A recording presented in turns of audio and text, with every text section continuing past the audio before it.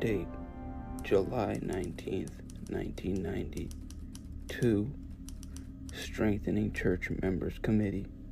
From Bishop Glenn L. Pace.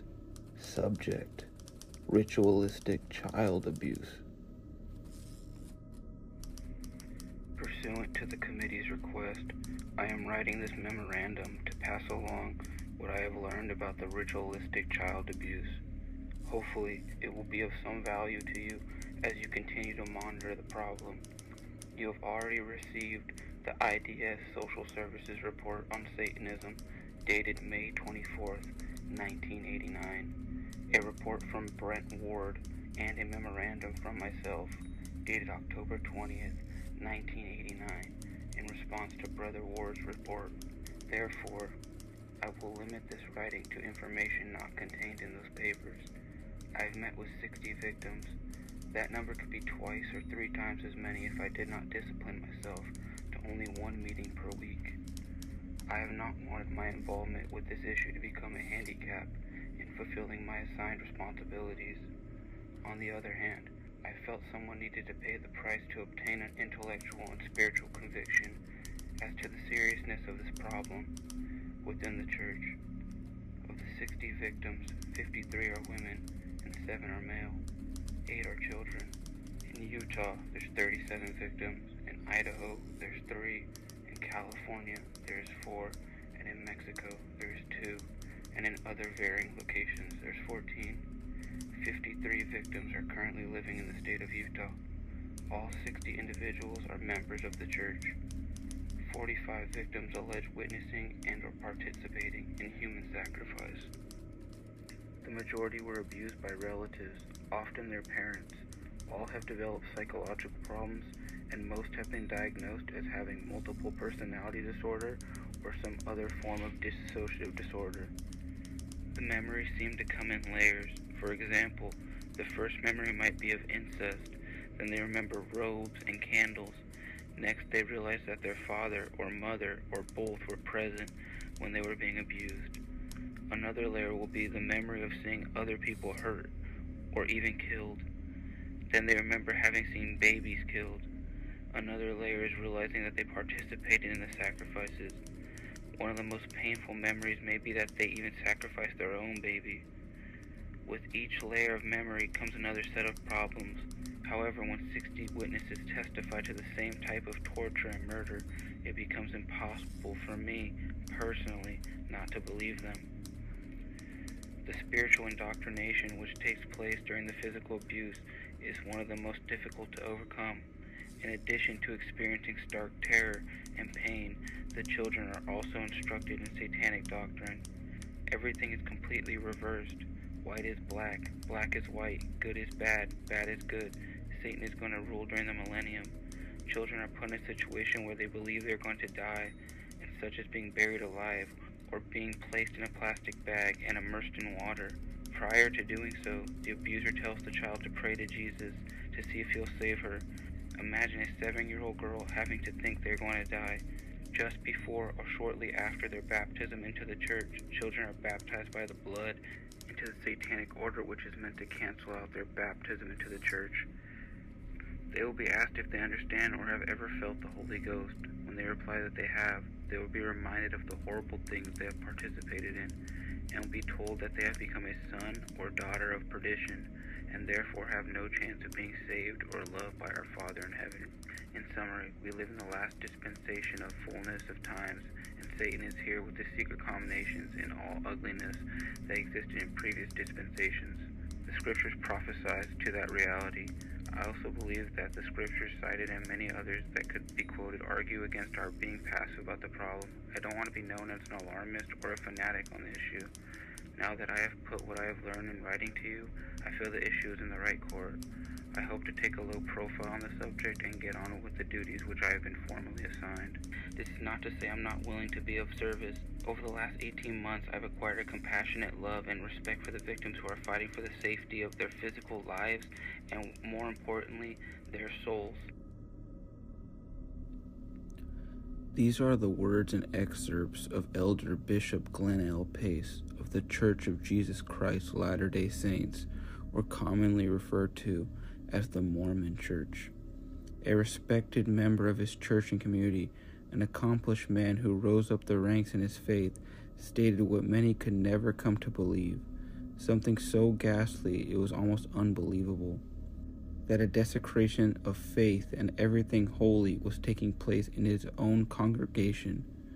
Everything that Bishop Pace came to learn and love from his religion began to come into question when in the year of 1989, official reports within the LDS Church began to arise with unbelievable and unconscionable details of horrific ritual abuse. Not just a couple witnesses came forward, not just a dozen, but 60 in total. And again, Bishop Pace says himself, and I quote, "I have met with 60 victims. That number could be twice or 3 times as many if I did not discipline myself to only 1 meeting per week," end quote. 60 being the base minimum, considering more witnesses attempted to speak up, but due to the sheer amount of reports and such few people to turn to within the church hierarchy or elders, many cases fell on deaf ears or were never reported, or as we'll come to learn, were swept under the rug. The Mormon Church in Utah dates back to the second half of the 1800s, with strong roots in all factions of life within the state, making up 42% of the state's population and having a huge influence from a local to a statewide level. The common public perception of a member of the LDS Church may be a young man going door to door, knocking, wearing a clean, well-made white-collar shirt and tie, being polite and respectful, almost exuding innocence, trying to persuade you to simply learn more about their faith. And although on the exterior surface all looks well and holy, history suggests different when disturbing reports in the late 80s began popping up within the church elder hierarchy itself. Many questions began to be raised in what was at the time meant to be a private memorandum only intended for church leaders. Elder Bishop Glenn L. Pace clearly and openly suggested a series of systematic ritualistic abuse cases within the LDS Church and its congregation. Some reports extended its depravity all the way to human sacrifice and cannibalism, and that of infant sacrifice and cannibalism. Reports so diabolical and grotesque, many would seem unbelievable. With the inflammatory nature of these reports and accusations, Bishop Pace had nothing to gain from bringing to light these horrors.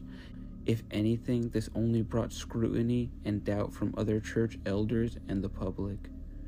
But being a true man of God, Bishop Pace said himself that morally he couldn't let these deeds go unpunished, as he personally saw the damage it had done to its victims and how it altered them for life, even taking a piece of them that they would never be able to recover.